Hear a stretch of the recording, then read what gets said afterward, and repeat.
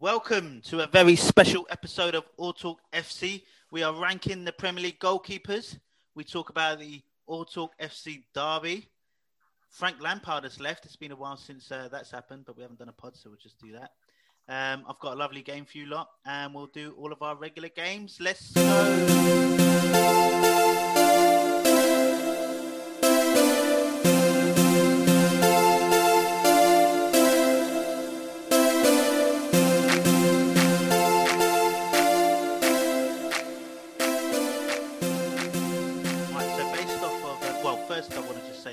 Some massive hiccups, so if I do make any weird noises, apologies. Mine get quite violent.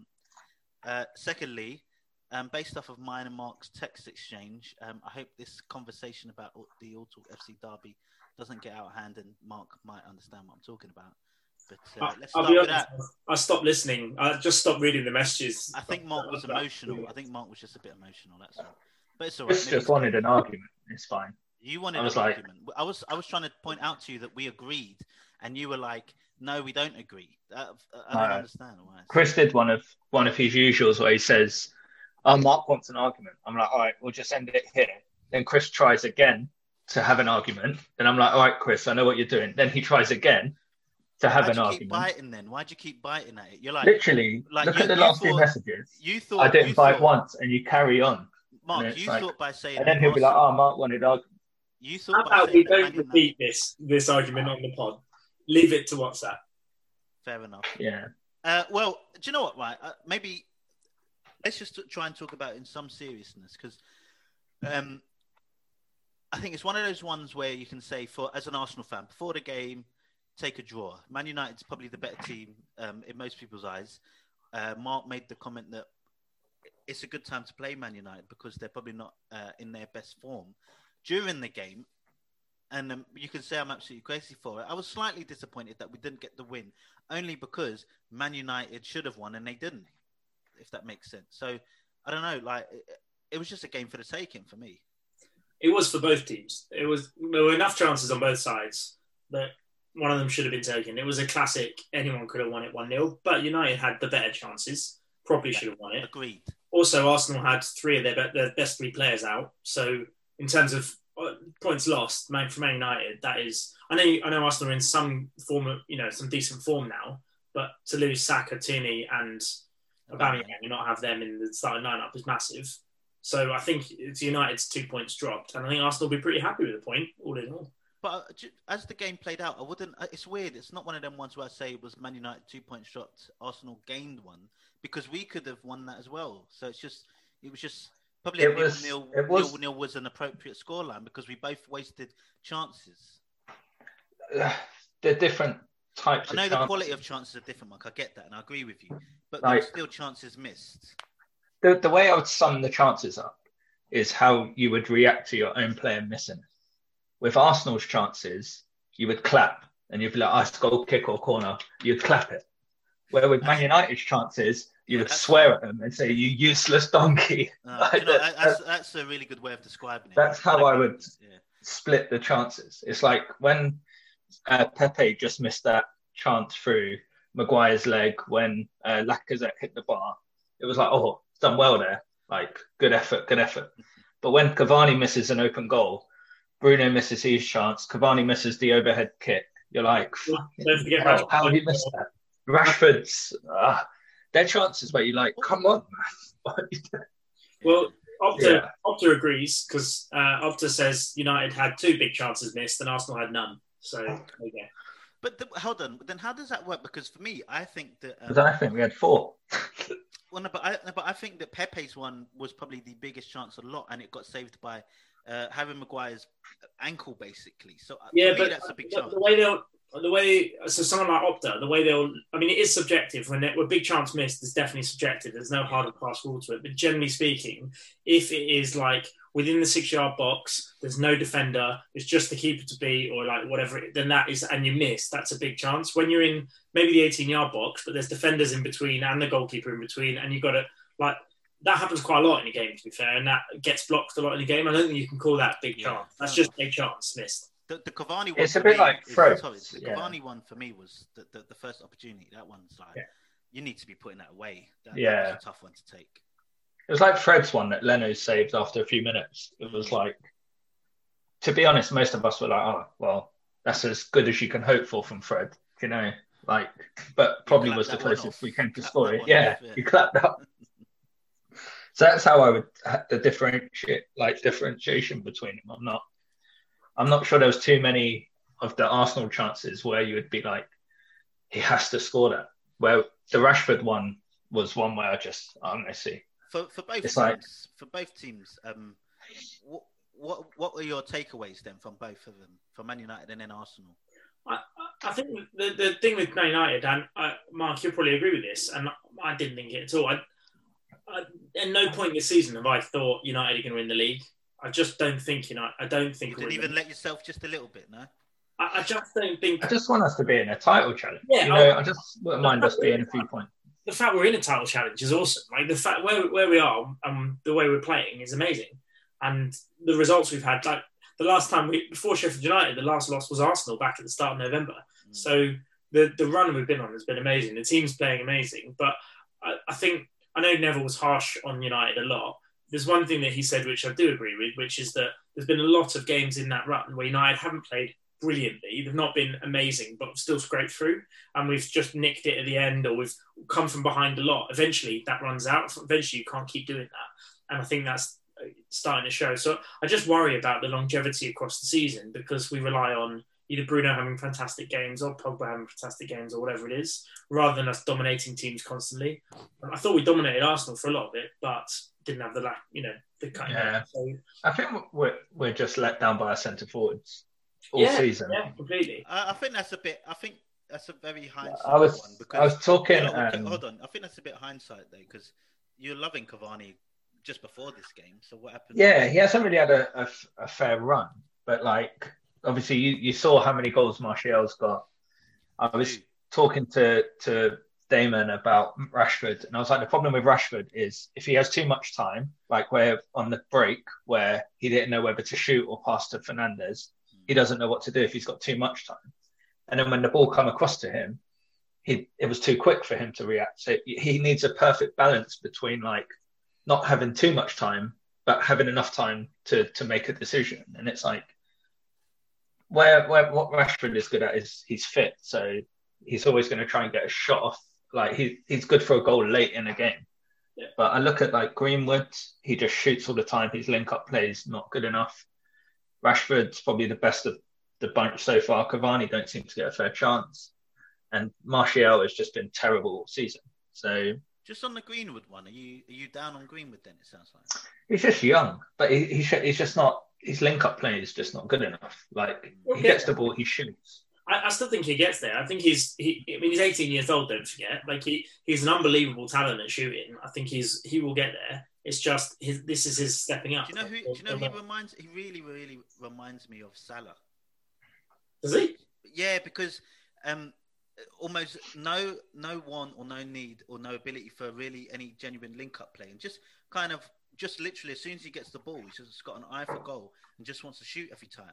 The difference is obviously Salah's older and probably more experienced, and it's not disparaging. It's just, for me, I think that could be a fair comparison because he just Salah's just got blinders on. If he can have half the career Salah's in the Premier League, he will be up there as one of the best. And he could be. He could be. He absolutely could. Did you see Salah's goal today, by the way? His second goal? Yeah. I've not seen it. Ridiculous. Being a hero. Very Suarez. I was trying to think, has there been a better goal this season than that? I'm not sure there has. I need to have a look. What about Arsenal then? What do you think it says about Arsenal?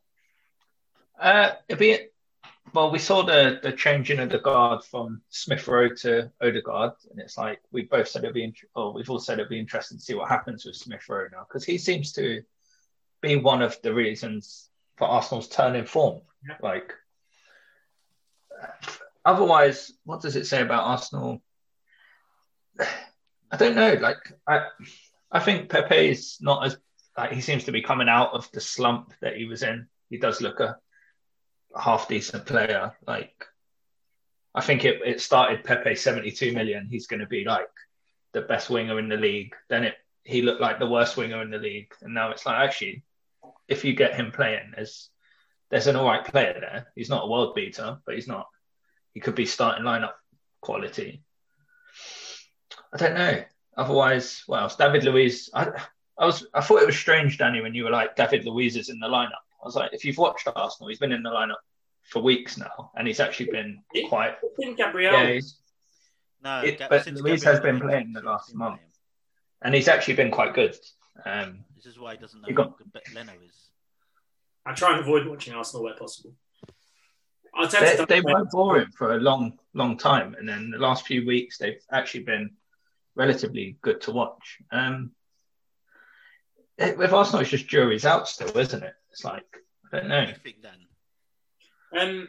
I think it shows that you've got... So at the start of the season, when I looked at the players you've got on paper in the squad, the reason I thought you could make top four is because I think you've got a strong enough defence. I thought Saliba and Gabriel, I thought would become your two, but where Saliba... I had him in my first starting lineup on fantasy football. Well, he's gone to Nice and he started his first two games there and been brilliant, but...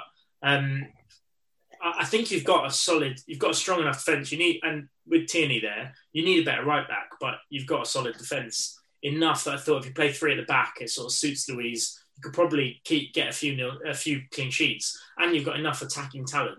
So that's why I assumed you could probably do top four. I think what this game shows is you probably can get top four, just because the quality around the league, around those other teams outside of probably realistically Liverpool and Man United and City, is all pretty similar. You're looking at Spurs losing to Brighton now. You look at Leicester, who lost to Leeds today. That is there for the taking. And I think that showed that Arsenal can play at that level. Probably not consistently, but maybe enough to get there. So it's something to build on. I wouldn't be too downbeat as an Arsenal fan. No, for me, compared to how it started out at the beginning of the season to now, for me, the game just shows that we're getting there, but we're not the finished article. We've got a lot of room to improve on, at least in terms of being clinical in the final third. It's a beautiful thing as an Arsenal fan to watch football players that actually pass the ball forward. You look at Partey, who I just thought Gary Neville was having a laugh at one point and just gave the man of the match to David Luiz, because for me, Thomas Partey was the man of the match. He was able to cut off play, and as soon as he received the ball, he would turn around. Dribbled a couple of times, which was great to see. So he's kind of got that little box-to-box.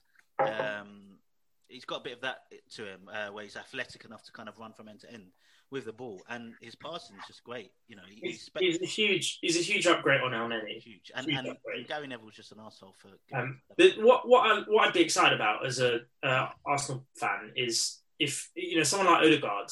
Yeah, the jury's out, and we'll see if he has any kind of form like he did at Sociedad last year. He was probably the second or third best player in La Liga last year. He was unbelievable. That's why Real Madrid took him back. But of course, Zidane doesn't play kids. That's not how he works. So he's been on the bench the whole season. And fair play to him. He's like, well, let me out then, because he wants to make the Spain squad. He wants to play. Norway squad, sorry. He wants to play. But I think that's a brilliant signing if he can play like that.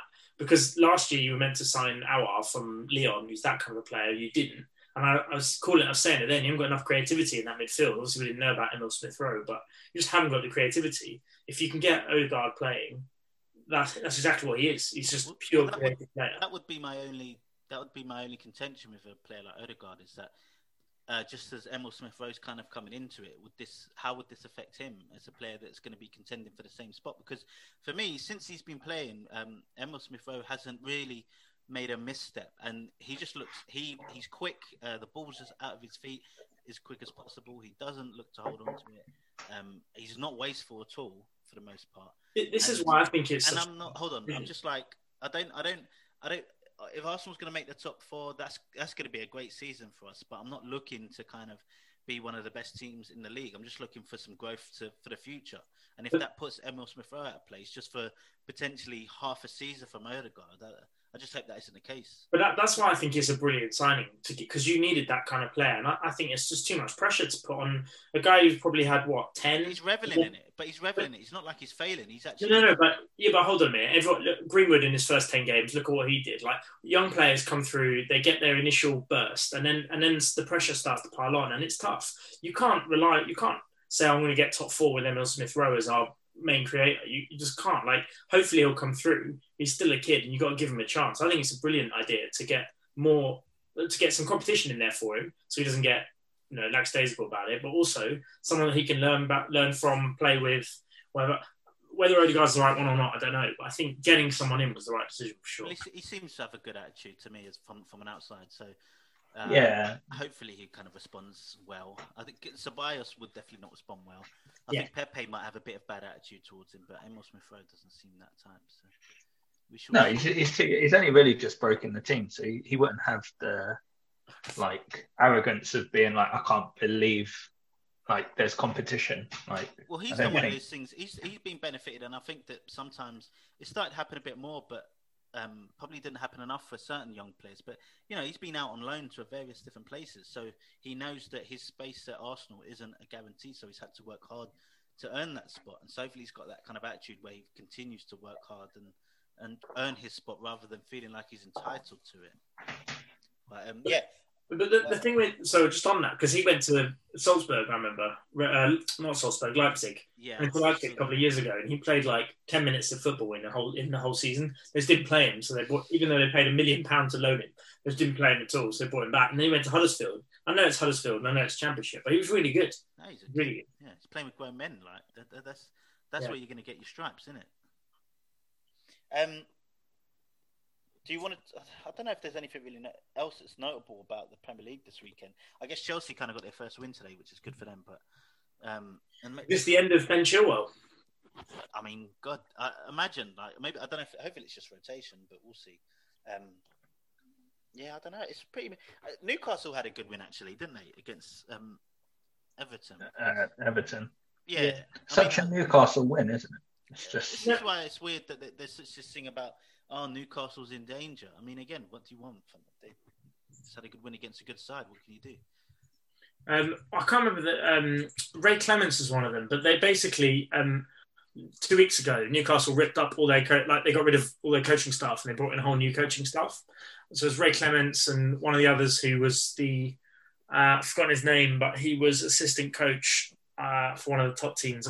But they just brought in a whole new coaching team, and I watched the game, or most of that Newcastle game, and I was really like that new coach. Within 2 minutes, he was on the sideline, literally yelling at people. He yelled at people the entire 90 minutes. He did not stop shouting. But they looked organised. They looked really organised. They dominated half the game. They created loads of chances. Callum Wilson should have scored more than the two he got. And they looked like they'd been coached, to be honest, which I think is just what they were missing now. Might have been responding to a new coach, but with any luck, that might turn things around. It's interesting because they looked like they had some legs, like they were running, they were active, which Everton wasn't. I mean, the goal that Wilson had at the end, you can clearly tell that Everton were just done. Even though it was 1-0, they just didn't want to run back on. Yeah, they showed the running stats, and I think Newcastle were top 5 for running stats. It was all Newcastle players. There you go. So something. I mean, they've got 2 games now. I think they've got Palace, and then I can't remember who else they've got, but. I think they've got 2 fairly winnable games coming up, Newcastle. If they suddenly turn 3 games, 9 points, they're mid-table again. They got Palace and Southampton, and Southampton seems to be on a bit of a dip for whatever reason. Since Vestergaard went. It's the moment Vestergaard got into he played last game. He played yesterday. No, you're thinking of Bednarek, probably. Yep, I am. Very good. That's so interesting then. It's like, I mean, you wouldn't have thought the centre back would have had that big of an influence, especially from an attacking standpoint. Maybe they're just not organised, or they're just running out of gas, or whatever. Do you know what it was about? More player depth. He was becoming one of the best centre backs in the league, and the way he was playing, which was just bonkers. When you looked at him in previous seasons, he was useless. But one of the things he was doing, the reason everyone started talking about him like Van Dijk style, is because he was starting all the attacks, because he's on the left side of defence. He was pinging out every single time, getting the ball, pinging it 60 yards to the right winger, and then all the chances were, or out to James Ward-Prowse or whoever, and all the chances were coming from that. And they just haven't got that. They haven't got anyone that's playing out from the back now. So as well as his defensive capabilities, and he's massive, so he's winning all the headers, there's also, he played out from the back, and they haven't got another defender that does that. So it changes their whole way of playing, because that's what Hasenhüttl was all about. Frank Lampard left. He got fired. Good, bad move? Who knows? Matter of time, wasn't it? They had this transfer ban where they signed 2 players, but still everyone makes out they had this transfer plan.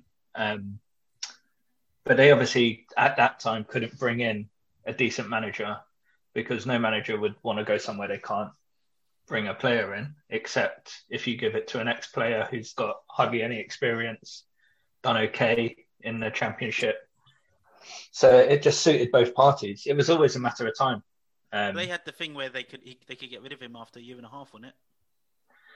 And there's also, and then this summer they spent loads, and everyone's like on Sky Sports and stuff, how much Frank Lampard spent.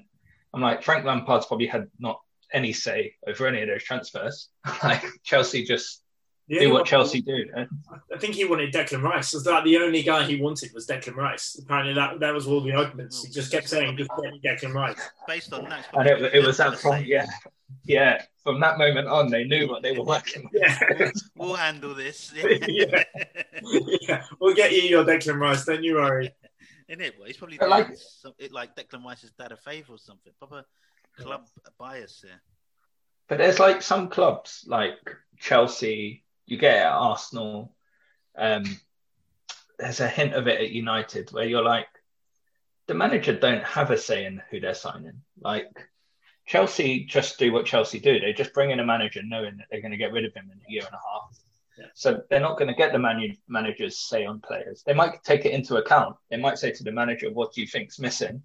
And they might say, do you know what, we're weak at left back, or we're one-sided, or we're quite top-heavy. So they might take it into account, but they're not going to be like, all right, you go scout, you go find a player, you tell us. That's kind of an old model, isn't it? When we're growing up for us, the manager controlled everything with the signers. But now there seems to be a general manager, and then the coach, essentially head coach, is what the manager is. Yeah, but it's not sort of out of the norm, I guess.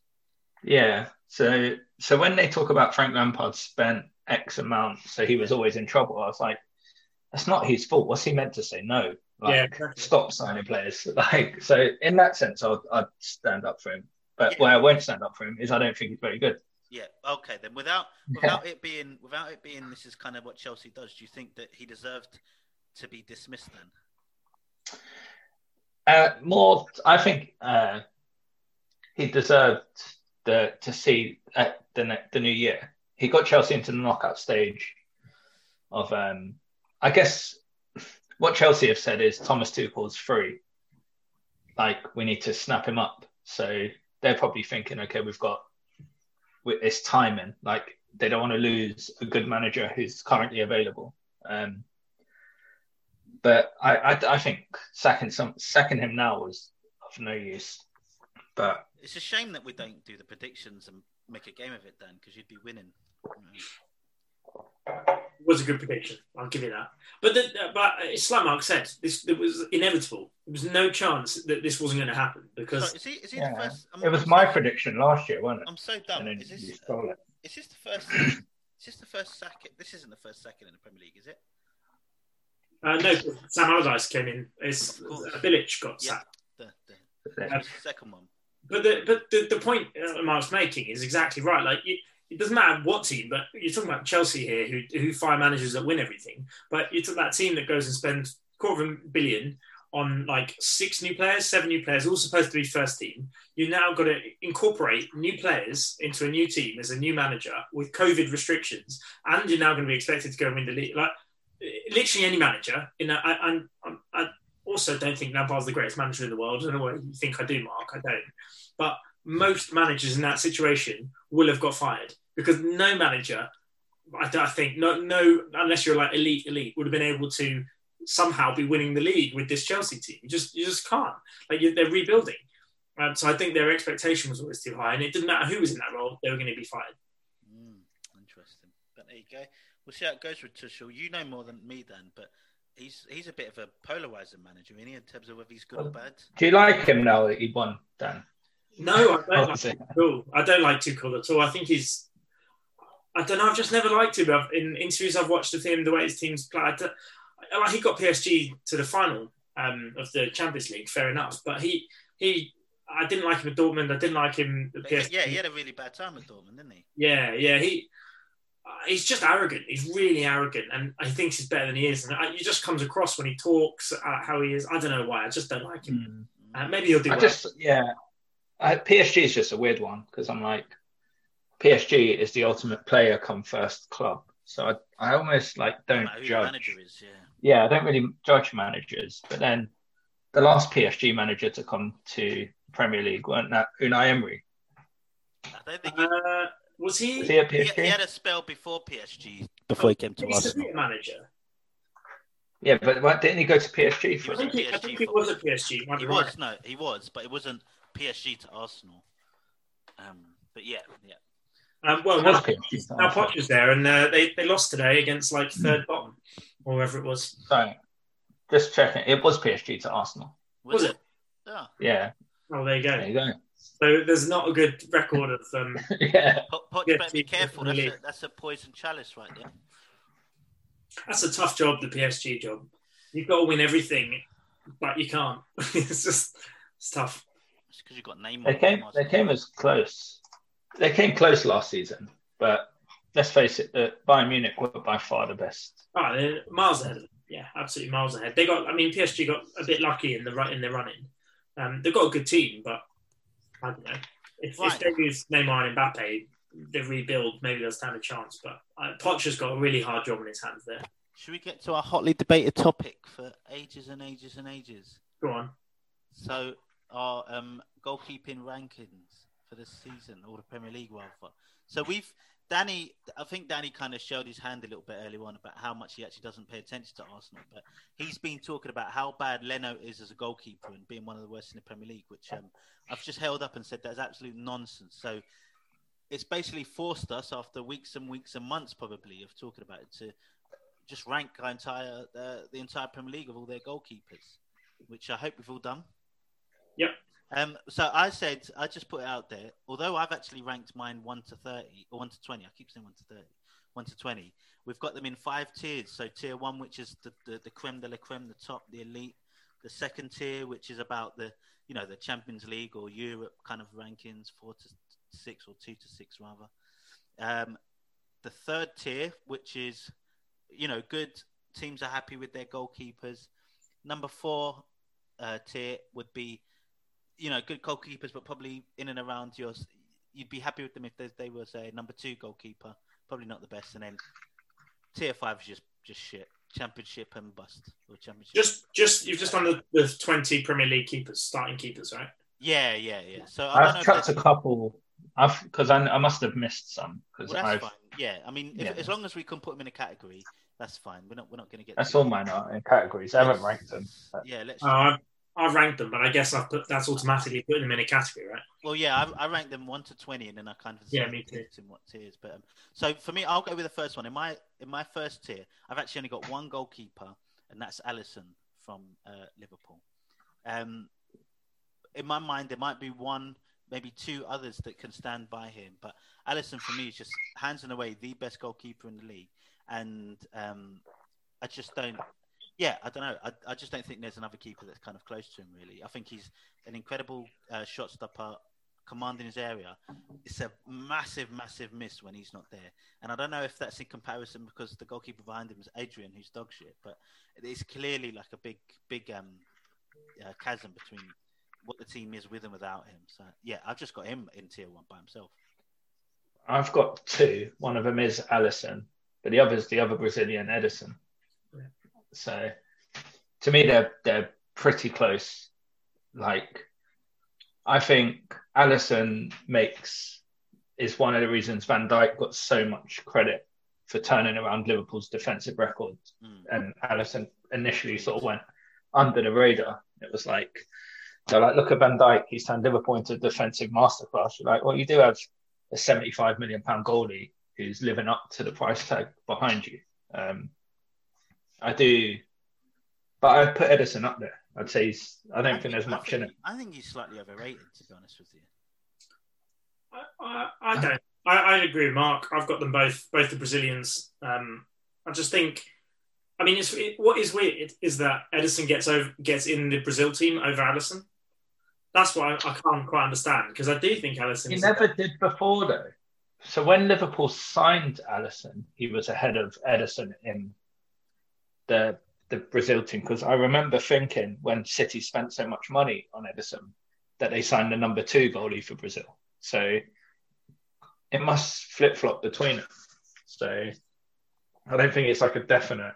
It's always maybe. I mean, he's made nearly 50 appearances, Alisson, for Brazil. So it's not like he's not played. He has played, but in the recent months, in the last 12 months, whatever it is, 12, 18 months, Ederson plays pretty much every game, which is weird. But I agree with you. I think they're two out on their own. There's a reason why City and Liverpool have been so good. They spent a fortune on them both because they're two of the best. I think they're up there. I think Ederson, just gets a bit overrated because he seems to be so good with his feet. But, but I don't really need that for my goalkeeper. He's a brilliant shot stopper too. That's the difference. The challenge with world class keepers is they're in world class teams, so they don't do a lot.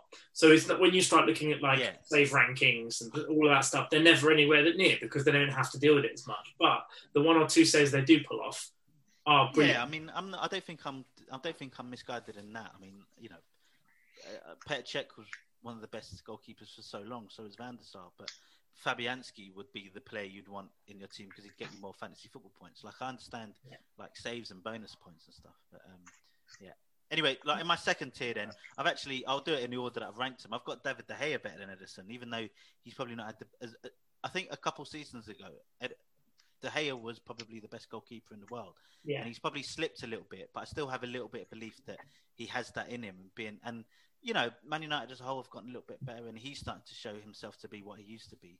Then Ederson, I've got Emi Martinez as the 4th best goalkeeper in the Premier League in that. Nick Pope, Bernd Leno 6, and then Hugo Lloris number 7, and that's all in my tier 2. go on. I was just going to say, I don't know if it's putting Villa and Burnley's goalkeeper in there, particularly Nick Pope, could be a bit of a tough one because he's not playing for a very good team. But when I look at him in my uneducated eyes, I do think he's incredibly good. The only thing that might hold him back is he doesn't seem to be as vocal as a lot of other goalkeepers. But as an out-and-out goalkeeper, I think he's class. Hugo Lloris almost made the 3rd tier one, but I thought I might be doing him a bit of disservice because I think he's a bit crap, actually, for the most part. That's so funny because do you not put Schmeichel anywhere near that level? Yes, I've got Schmeichel 3rd, He's almost De Gea 4th. Almost there. He actually was just behind Hugo Lloris, but... hold on. So just explain why Lloris is a better keeper than Schmeichel. Do you know what? I just found it hard to kind of make a differentiation between them greatly. But how about one has won the league and one hasn't? Well, yeah. I mean, look, I'm not going to defend it too much. If you want to say that Schmeichel's better than Hugo Lloris, I'll take that. But it was more probably down to because of the influence it has on his team as a whole. He seems obviously he's the captain of Spurs, so he clearly has a lot to say about it. And Spurs are a good side, and they're not the worst defensively. So. But I'm not going to argue too much saying, if it's between them two, I'm not going to argue with you. Martinez, I was surprised at myself putting him the 4th best goalkeeper, but he's fucking class. Like I don't know how he's been good this season. I know you've been saying he's better than Bernd Leno and all of this other stuff, because Bernd Leno's crap and they shouldn't have got rid of him. But Martinez has been class this season. It's so frustrating to see a player like that go, and you've been sort of wanting a goalkeeper for ages, and apparently he's been at Arsenal for 10 years, and he's been excellent. He's been easily one of the best goalkeepers in the league. What's surprising is that he's been at Arsenal for so long. He had loan spells. How was he not good before? Like, what happened? The FA Cup transformed him. It was it's weird, isn't it? But the thing with Martinez, so I've got Martinez. I've actually got him 6th in my. How many? I've got Pope and Schmeichel ahead of him. I had Alisson, De Gea, Schmeichel, and then Pope. I'll come on to Pope in a second. But the thing with Martinez is, I was having a look at the percentage of clean sheets and stuff. He's won every 2 games. He's averaging. He's nearly played 40 games in the league, and he's averaging a clean sheet every other game. It's unbelievable. And you're not talking about someone that's joined Liverpool or City, where you're not going to get a lot of chances. He's right up there in the save percentages, the amount of saves he makes, penalties. He's right up there, and you joined an Arsenal team that, let's be honest, at the time when Leno got injured last year, was not particularly great defensively. He's joined a Villa team this year who were bottom 4 for conceding goals last year, and they're now the 2nd best in the league. you're talking about a guy who's just transformed the teams he went into. And Dan, you can't believe how good he is. You can look at Aston Villa and you can look at Dean Smith and be like, maybe the coach has had an influence. Maybe the manager's kind of implemented some things and some structures defensively, which made them better. But then you look at last game that Aston Villa had, and outside of the stupid VAR offside, Martinez fucking saved them from getting a draw in that game, or even worse, he was all over the place, just shot stopping from. It's so bizarre how someone like that can just slip through the cracks. But that's fucking Arsenal for you, fucking dickheads. Yeah. Go on. But it's not even just Arsenal. He was at loan at other places as well. So it's like it's weird. It's weird that he wasn't picked up before. So I'm very similar to Danny. What's your second tier? So I've got Schmeichel, De Gea. Is this in any particular order? Sorry, is this your order? This is I kind of semi-ranked it. So if I do it this way, it'd be Schmeichel third, De Gea fourth, Pope fifth, Martinez sixth, and then Patricio seventh. So pretty much same as what I've done otherwise, but De Gea third and Schmeichel fourth. The thing with Nick Pope, I rate Schmeichel so highly. Like I think for years before Leicester won the league, I was like, this guy is like I think he started at City, didn't he? And it was like, he's not going to live up to his dad's name. And then suddenly he's just like, he fills the goal. He makes the goal look small. And then in the World Cup, there was that when Denmark went out on penalties. It was like he couldn't do any more to get them. Do you know what's funny? I also thought of that. I still remember that game in the World Cup. That's what reminded me. Is like one, he's got a Premier League winning trophy, that medal, and not many have in this list, which sets him apart. But also, I agree that game just showed at international level he is absolutely world class. And for years we talked about it. If De Gea had to go in a few years back when they were talking about De Gea going, we were saying if they replace him with Schmeichel, it'd be all right with that because I think he's good enough. I don't think that'll happen anymore, but he's good enough. The thing with Nick Pope, you mentioned it, Chris. You're like, is it weird to put a Burnley goalkeeper, an England goalkeeper in it? But until I started looking at the stats, I always like Nick Pope. I think he's good, but the stats are unbelievable for him. Absolutely, he's top of every ranking. It doesn't matter what way you cut it, what data you look at. He's at the top. Whether it's saves, whether it's clean sheets, whether it's like percentage of shots faced that he's saved, literally absolutely everything. He's fucking top of it. And it's because last year if they hadn't lost on the last game of the season, he would have won the Golden Glove. Like you're talking about a guy who plays for Burnley. He's unbelievable. Amazing goalkeeper. I don't know how he hasn't been snapped up, to be honest, by Arsenal, to be honest. Yeah, it'd be nice to see him at a big club. But we'll see. I probably did maybe Kasper Schmeichel disservice and not put him in that second tier, but he was right on the edge there, so maybe it was just hard to pick some. You look at it, you're like... Patricio, because I was really torn with Rui Patricio. Between him and Lloris, I thought him, Lloris, and then I've started getting into like the Fabianskis and Leno's level. But with Rui Patricio, the thing that gets me is obviously he's had an unbelievable career.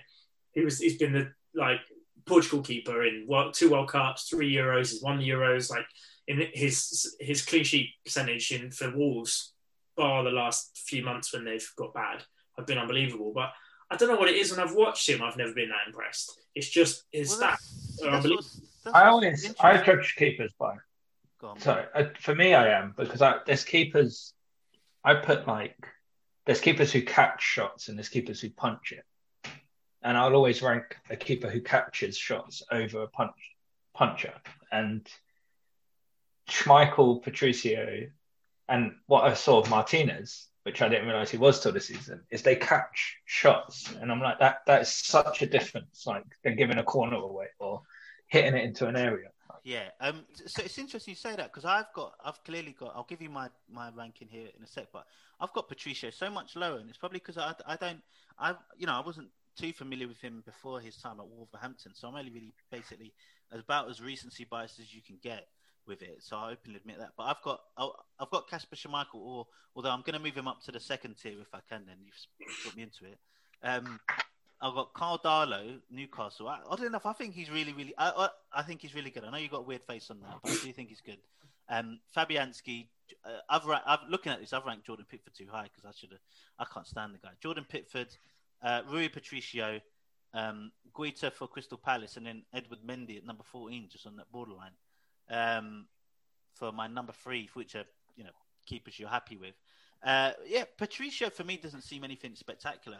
Maybe he has a history of being great, but for me, I'm not too familiar with that.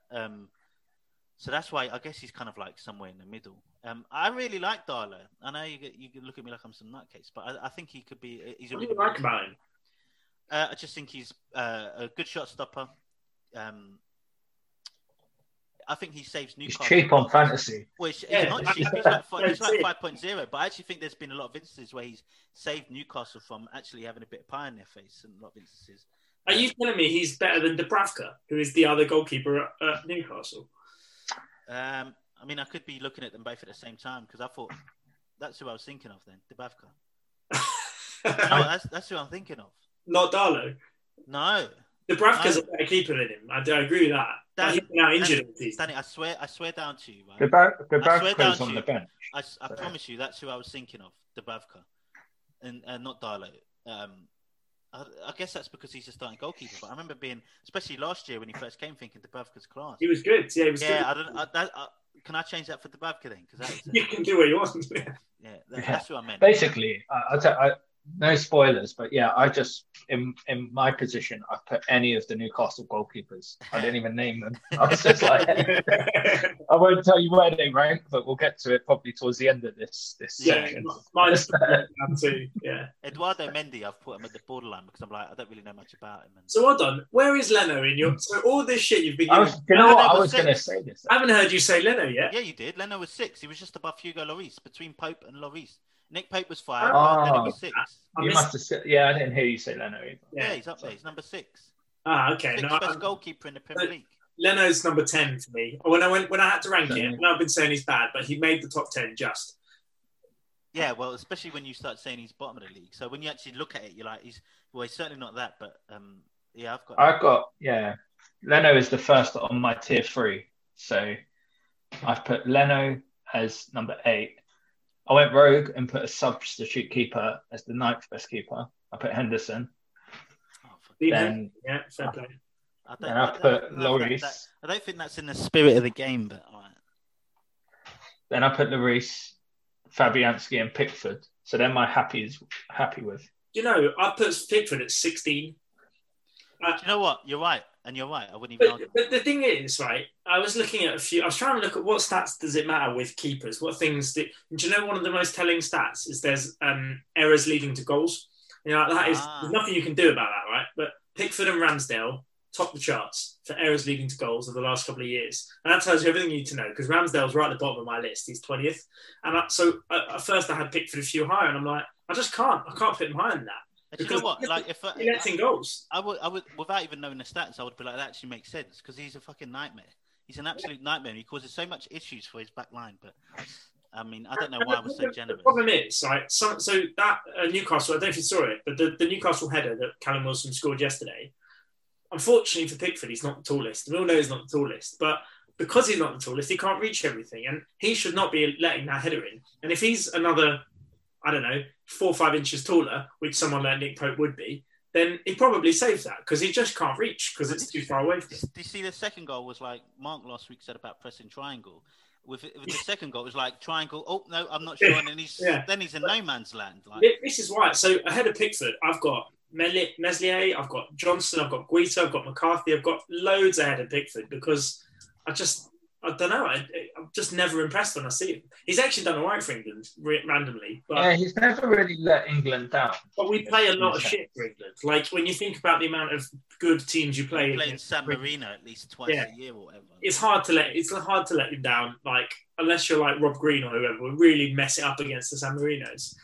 But the problem is, because you see him week in, week out, you know it's coming. You know in a big tournament, in a big game, you know it's coming. Because that's what he's like, and that's the unfortunate thing when we've got Pope, who we're all ranking as the 4th or 5th best keeper in the league, and Pickford's still playing. Is that your tier 3 then? My tier, so I guess my tier 3 was going to be Lloris, Fabianski, Leno, possibly Mendy, on the fence with Mendy. Right. And that takes me to number 11. Wow, you are harsh. Oh my goodness, I was far more kind with you. All right, tier 4. After this, for me, it gets pretty loose. I ain't got a clue. So you could do it in order or not. I've got Areola, Sanchez, McCarthy, and then Ramsdale in my tier 4. Good number 2s. So I've on mine, I've got McCarthy, Johnston, Guaita, and Sanchez. Yeah. I mean, Sanchez is a number 2, and he's doing well. So there you go. Yeah, I've got McCarthy, Guaita, Johnston. I think Sam Johnston's actually a good keeper for West Brom. He's probably the best asset they've got at the moment. He's just in a really shit team. But then I've got Meslier before Pickford. I guess I've then got so I haven't really categorised them, but I guess tier 4 is McCarthy, Guaita, Johnston. I think Meslier, the Leeds keeper's all right. How do you say his name? Meslier?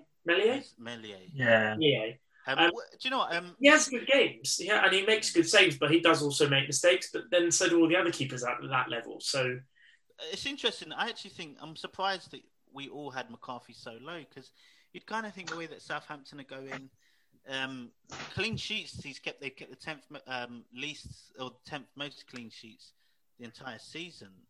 He's kept. Yeah, and he was good. Where did he come through it? Was it Reading or somewhere? And when Reading were in the Premier League, I think they played him. I might be missing the team up here, but I remember McCarthy coming in at the end of the season for a couple of games when he was really young, and I was like, okay, he looks a real prospect.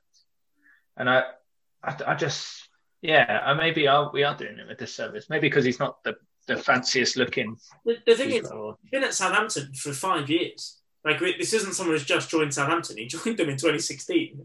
So he's only just made it into I remember they had Forster for a long time, who was their number 1. Then they had, I can't think of there's someone else, but he's never been the number 1. I couldn't think of his name yet last year. Who was it? I can't remember who it was last year, but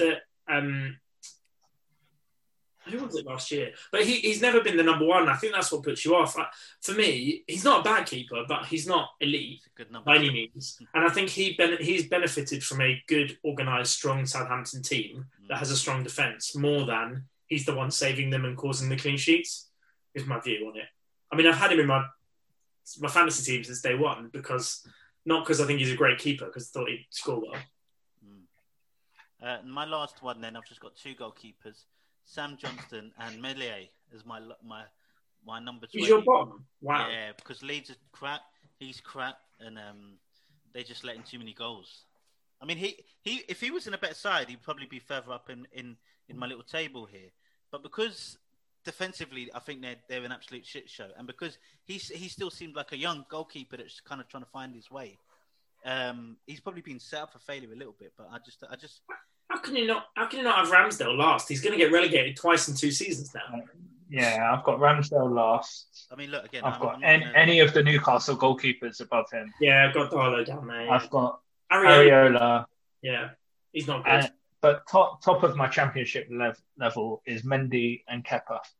Like Kepa didn't make Kepa. I'd have Kyle Walker in goal over Kepa. Well, I mean, I didn't do any backup goalkeepers and stuff like that. I was just doing the starting line. Yeah, Mendy and Kepa are both useless, and do not be surprised if we never see of Mendy again after the season. Like, it's just like he was a quick.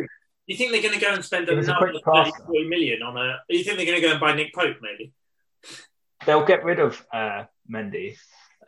They'll get rid of Kepa, and then they can get another big keeper. They can't get enough. They got Mendy because he was relatively cheap. And, if you buy cheap, you buy twice, as I was always told. I'm just glad. So, through this exercise, Dan, you can finally admit that Bernd Leno isn't the worst keeper in the Premier League. I'll admit he's not the worst keeper in the league, but he is worse than West Ham's keeper, Wolves' keeper, Aston Villa's keeper, Burnley's keeper. He's not a great keeper. Awesome. You're not going to win the league with Bernd Leno in your team. Oh, that is fine talk right there.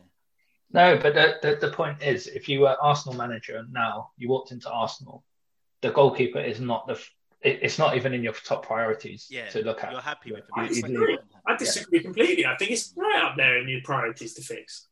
Look how we've just said. Look how important goalkeepers are. Yeah, but he's great. He's really good, man. He's really good, and he's improved. Yeah, he is one of the reasons it was 0-0 yesterday. That save against Fred was quality. Absolutely. All right. Well, time will tell. Time will tell. But I think my gut feeling is I think Arsenal will sign a keeper before Chelsea, unless Chelsea do get rid of Kepa. I think Arsenal will sign a big keeper before Chelsea do. Not that if they got rid of Martinez, they're not buying anyone else. Right.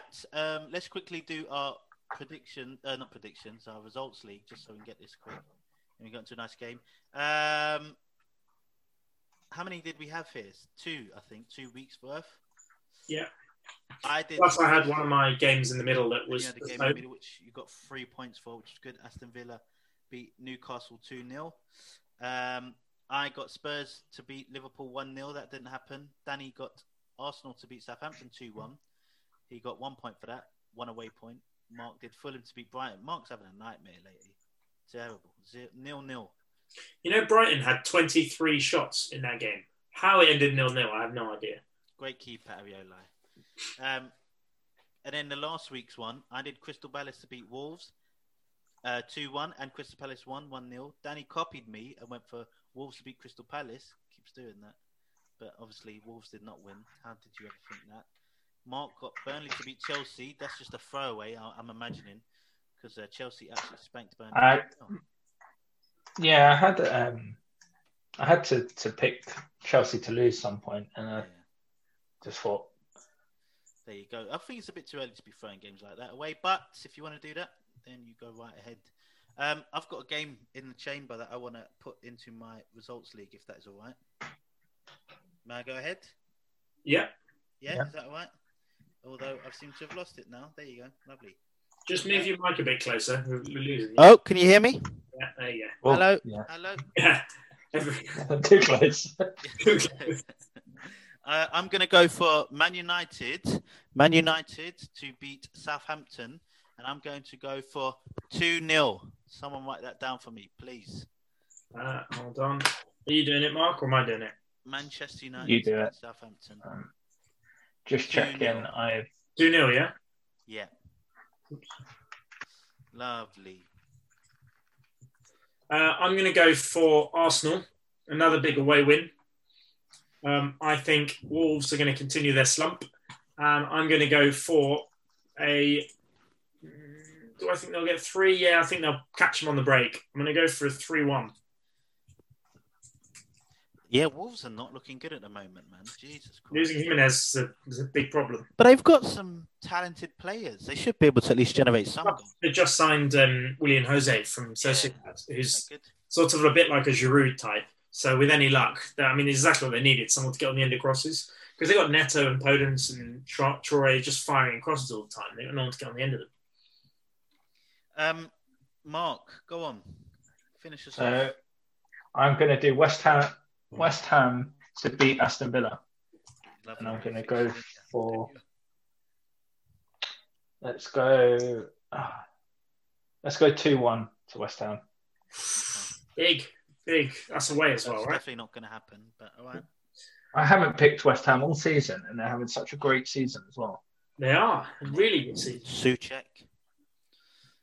The answer is always Souček. Unbelievable. That guy. Right. Should we go for a nice quick what's game? What's the scores? Hold on. What's the scores on the doors? Oh, I'm loving it. I'm on 27. With the game in hand still. I'm on 17. Mark is on 16. But nice. it's all to play for. A couple results go your way. And hold on. Oh. Hold on. I just realised I can't pick Arsenal. I've picked them to win twice. You've done it now. Oh, no, we did this before. You've wrote it. So it is written. So shall it be Hold done. on. We did this before. And you're allowed to change. Oh. You changed it. So I'm having that. I'm going to have to change. I was surprised when you were picking them. I was like, right, I'm going to have to pick somebody else. I didn't think to look at the stupid thing. Isn't this your game, Mark? Come on, man. Yeah. Right. Oh, I literally picked everyone else once. That's good to know. Yeah. What are the chances I would do that then? Except Arsenal, for goodness sake. That's so funny. The one team. I'm going to pick, I want an away team. I think... Quick game's a good game. Yeah. I'm going to go with Everton. We've got so much more. This pod is too long. Yeah. I'm going to go with Everton to beat Leeds. Lovely. Find out next week who Danny picked. Very good. Everton to beat Leeds. Lovely. Yeah. I'll change it. Do you want to do my game? Yep. On it. Yes, the headline game. You love it. I love to do it. So it's almost to the end of the transfer deadline for January. Not much has happened, I guess. Too exciting for any of the big teams.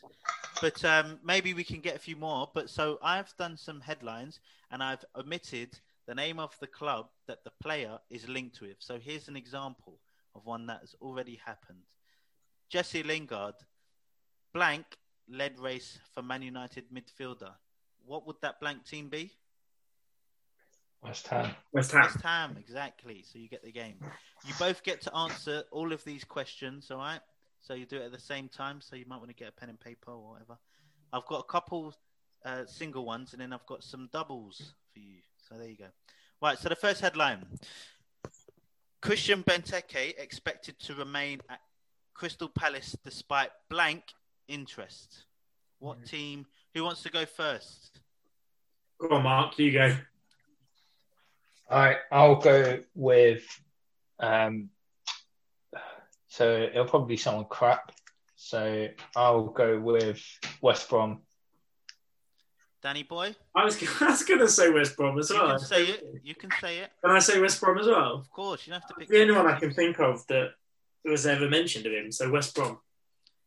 Correct. Both of you are correct. This is the story of Christian Benteke probably going to move from one team to a really bad team, West Brom, to not score goals. I was just thinking, big Sam Allardyce will probably just want a typical Sam Allardyce striker. And I was like, well, I thought he was linked with an Italian. I think it might have been Parma or whoever's bottom of the Italian league. I think he was linked with them, and I just remember thinking, like, what? Why? When you're at the bottom of the league, why would you sign Benteke? West Brom. You know who Palmer have up front, don't you? What's that? Do you know who Palmer have up front? The Arsenal legend. Eduardo. Gervinho. Oh, Yeah, Sam Kouassi. Oh. That's why they're bottom of the league. Do you know what I The had? streets will never forget. Do you know what I had a random thought the other day? What happened to the Sam Allardyce of Old Bolton, the exciting flair teams? It just seems to be this boring kind of get you out of relegation time. It's so strange. Money, isn't it? Yeah. I think he realised he had more money for keeping Sunderland up in 3 months than he earned his entire time at Bolton. Yeah, It exactly. was like, It's a shame. Apparently he's really into his analytics. I highly doubt that. All right, this next one. Blank plotting Patrick Van Aanholt transfer swoop after Tyreek Mitchell blow. I heard that one. Danny first. Blank plotting Patrick Van Aanholt transfer sweep after Tyreek Mitchell blow. Which team was interested in Tyreek Mitchell but might be moving towards? Oh, which team was interested in Tyreek Mitchell, not Van Aanholt? No, they were interested in Patrick Van Aanholt.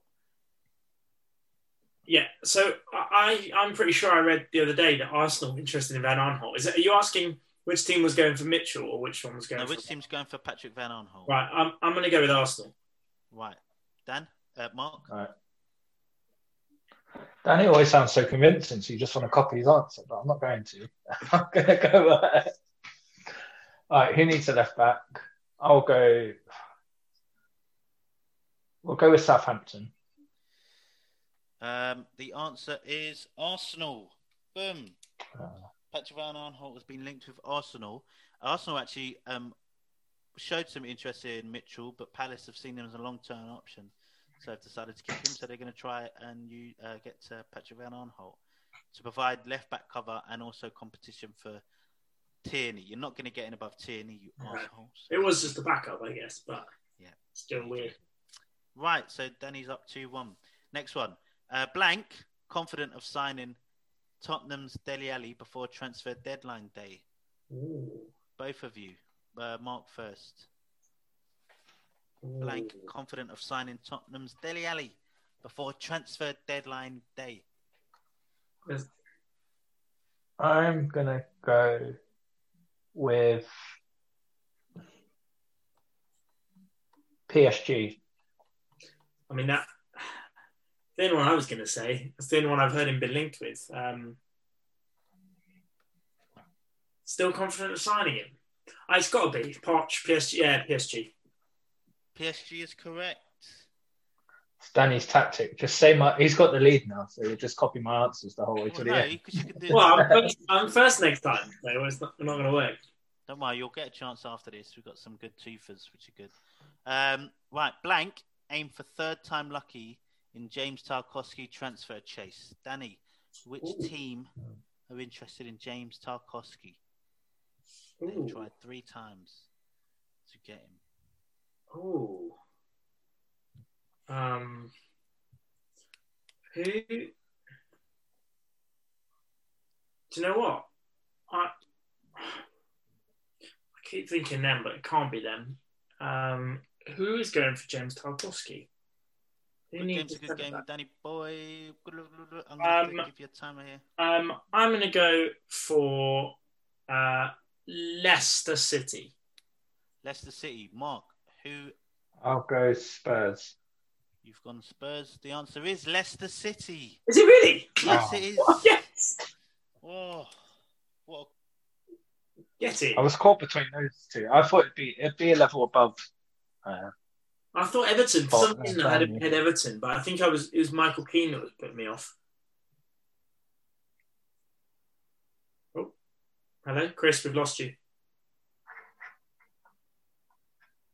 Mark, can you hear him? No. Hello, I pressed the mute button on this. Just testing us. Yeah. Sorry about that. Right, these now. It'd be great if that was his front three. Yeah. Just don't say anything. Pretend. So these next 3 have 2 teams in it, so all to play for still. All right. Danny's winning 2 by 2. He's winning 4-2. Right, so blank and blank could go head to head for Manchester City defender Eric Garcia. Oh, so 2 teams. You can say any 2 teams that you like. Blank and all right, I'll go with head for Manchester City and Eric Garcia. Yeah. I'll go Barcelona and Real Madrid. Barcelona and Real Madrid. Danny, who are you going for? So it's got to be Barcelona. That's definitely one of them. Would it be Real Madrid? Oh, and you've said my answers every other round. You might as well just carry on the theme. I think it'll be Barcelona and probably.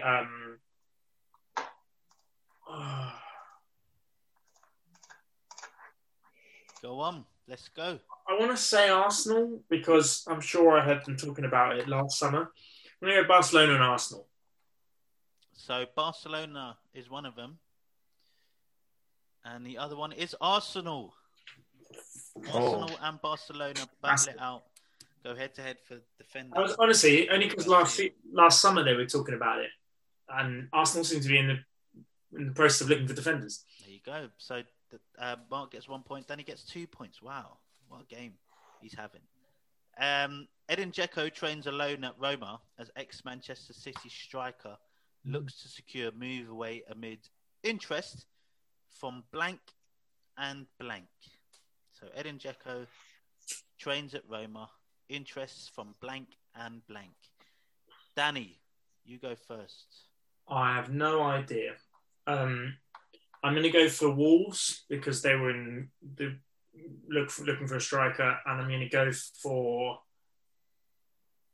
Inter Milan because Conte seems to buy everyone. Mark?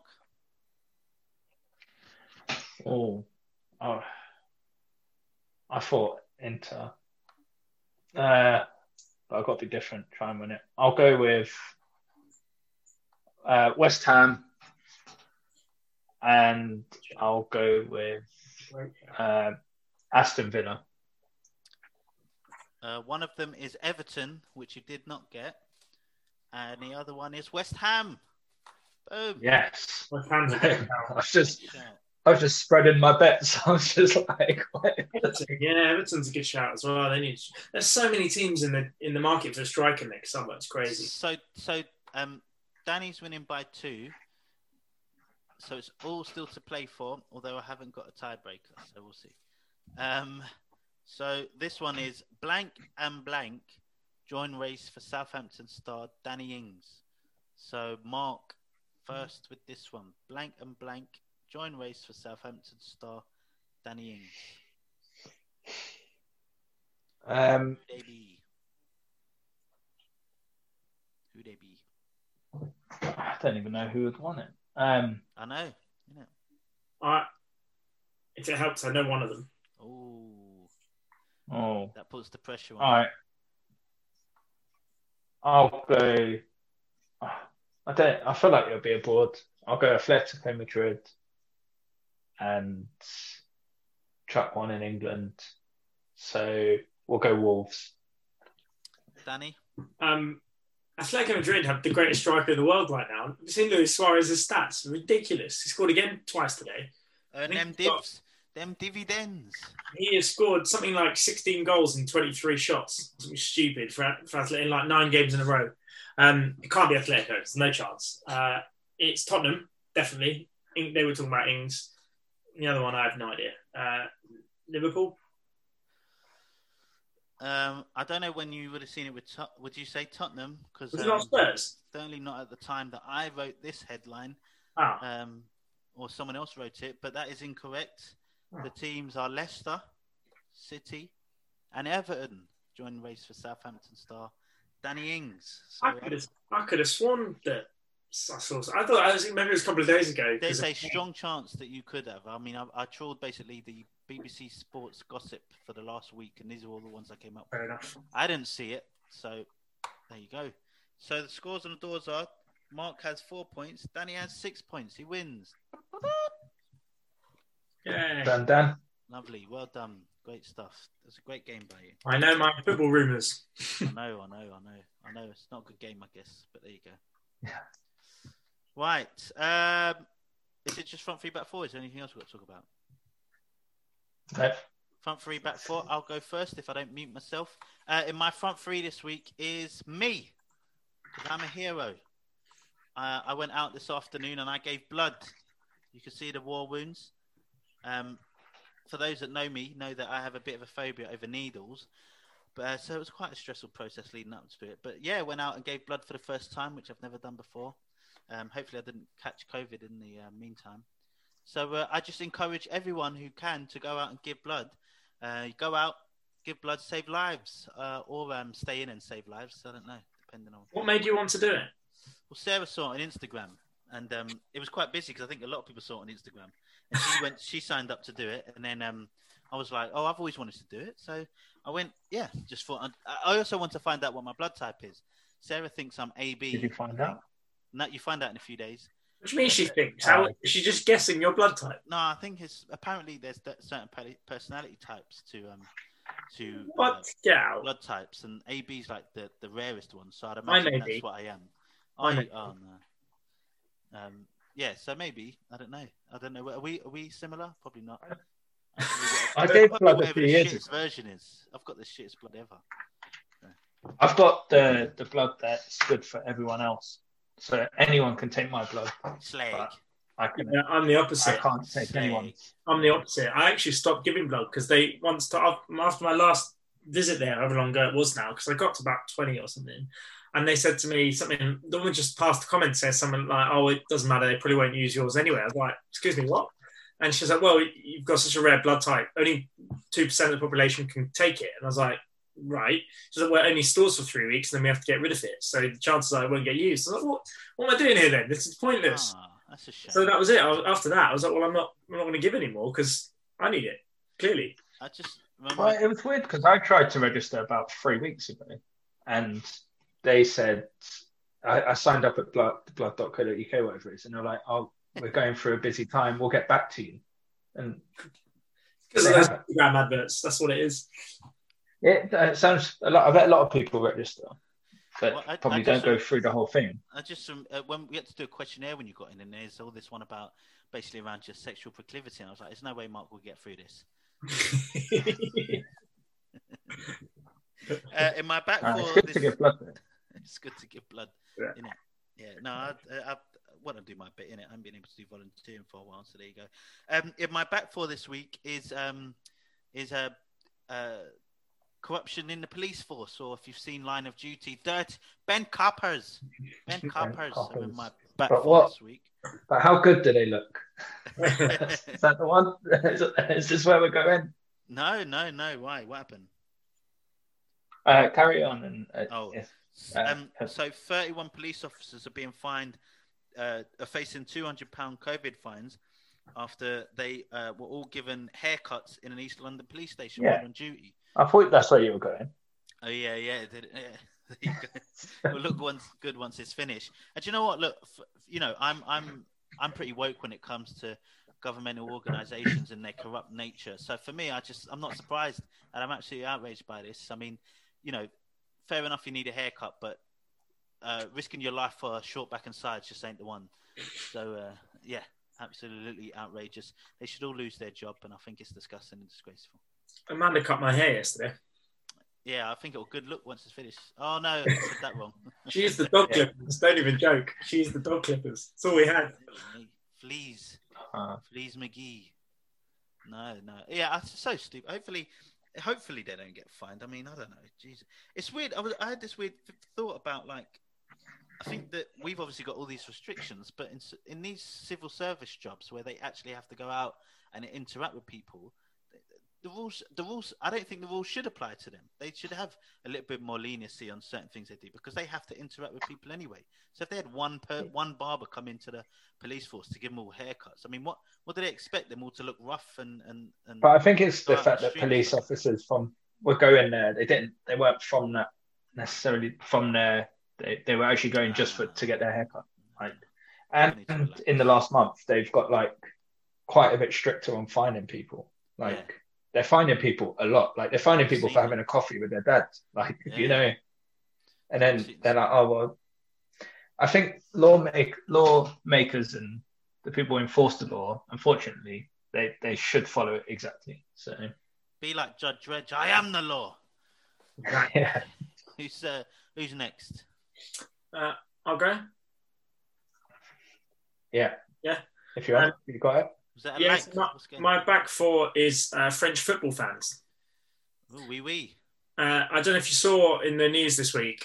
French football fans are nuts anyway, but yesterday the Marseille-Rennes game got called off because a huge amount of Marseille fans decided 3 or 4 hours before kickoff to go down to the training ground of Marseille to protest because they're so unhappy with how the team's doing. But rather than just protesting and standing outside, no, they took rockets, they took flares, they took fireworks, they set fire to the training ground. They even hit a rocket at one of the defenders. Like, they were there ready for the game, so they called off the game, set fire to the training ground, went absolutely nuts. That's just apparently how it happened. Like, no one batted eyelids. It's just the Marseille fans. That's how it is. And literally the next day, Saint Etienne fans, who are also very unhappy with how their team are doing, they also broke into their team's training complex on the Saturday. The game was on Sunday to protest, and also admittedly they didn't set it on fire. They also broke in 300-400 people to protest with the players there, like telling them they're not good enough. The irony is Saint Etienne went and won today, and they beat Nice. So maybe it works, but either way, they're nuts. Well, I was going to say, did those players were they called names online? Because I'll tell you what outrages me more. Yeah.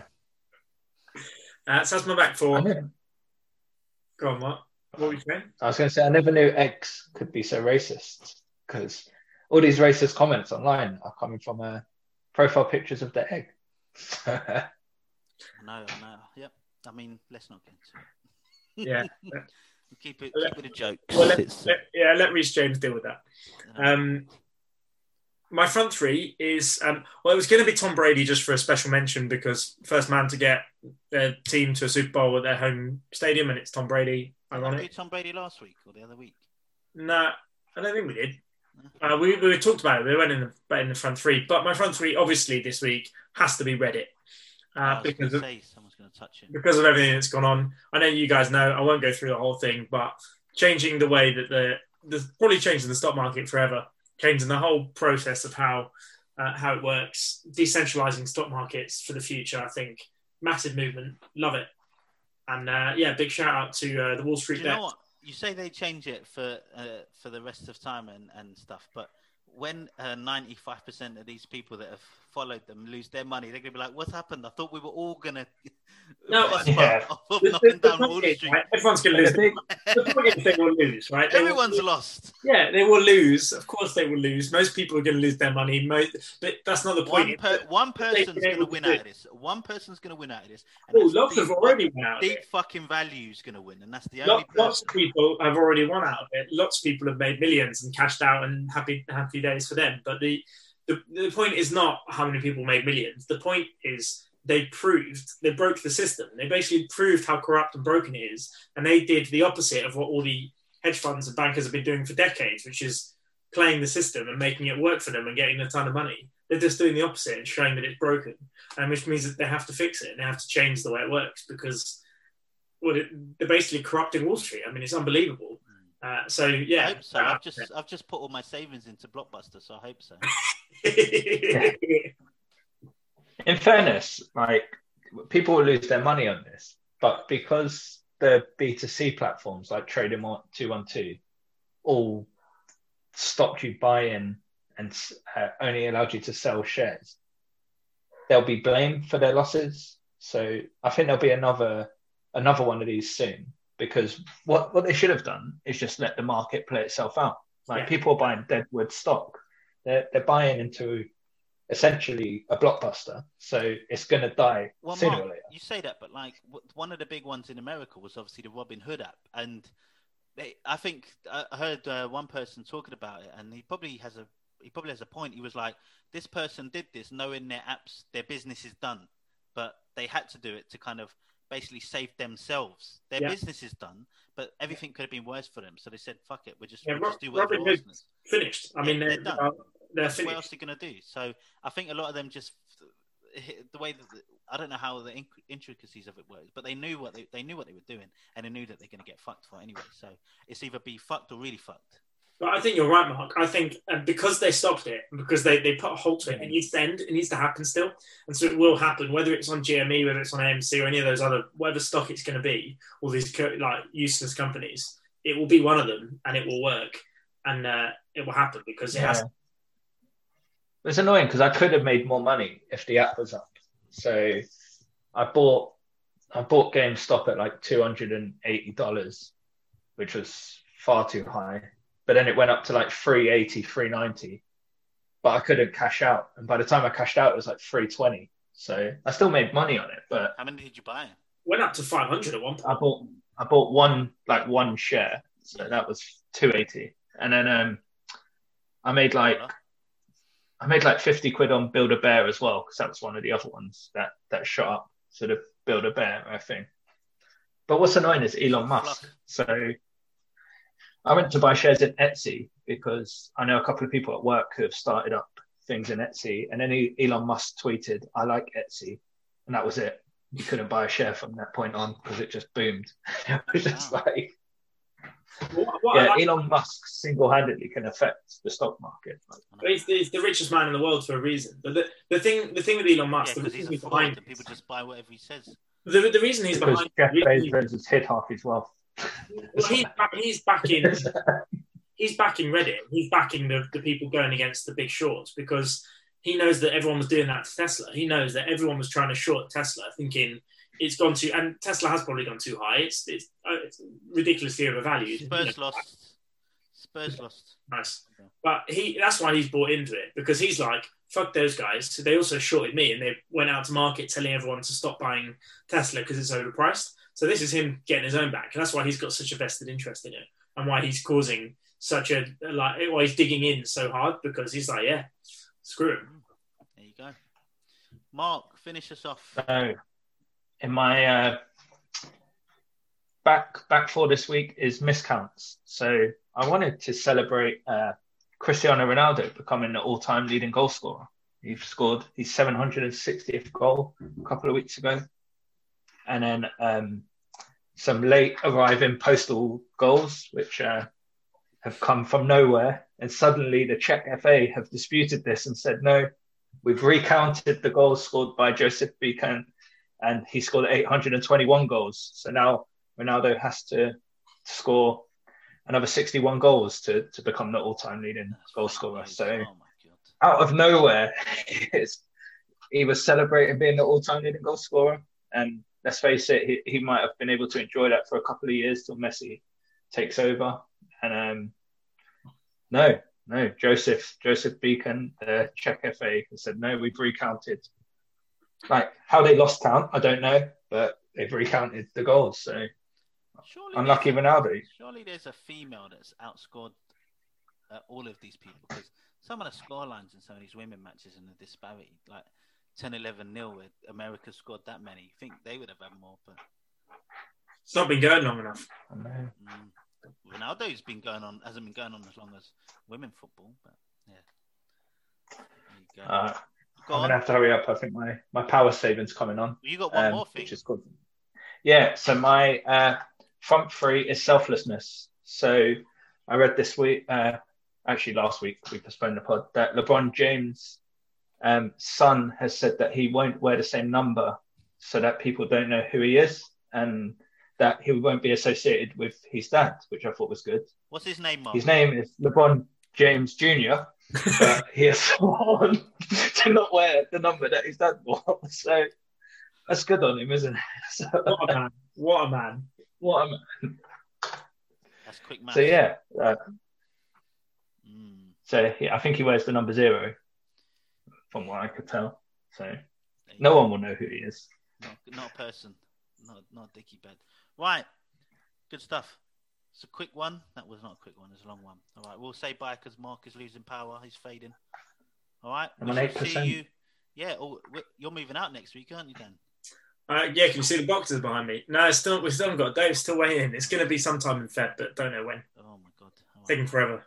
There you go. All right. Hopefully we'll see you. You're just waiting until we're allowed out to help you move, isn't it? Basically, yeah, but particularly you. No, I help you move in, not out. Right. See you later on. All right. Bye. Bye. Bye.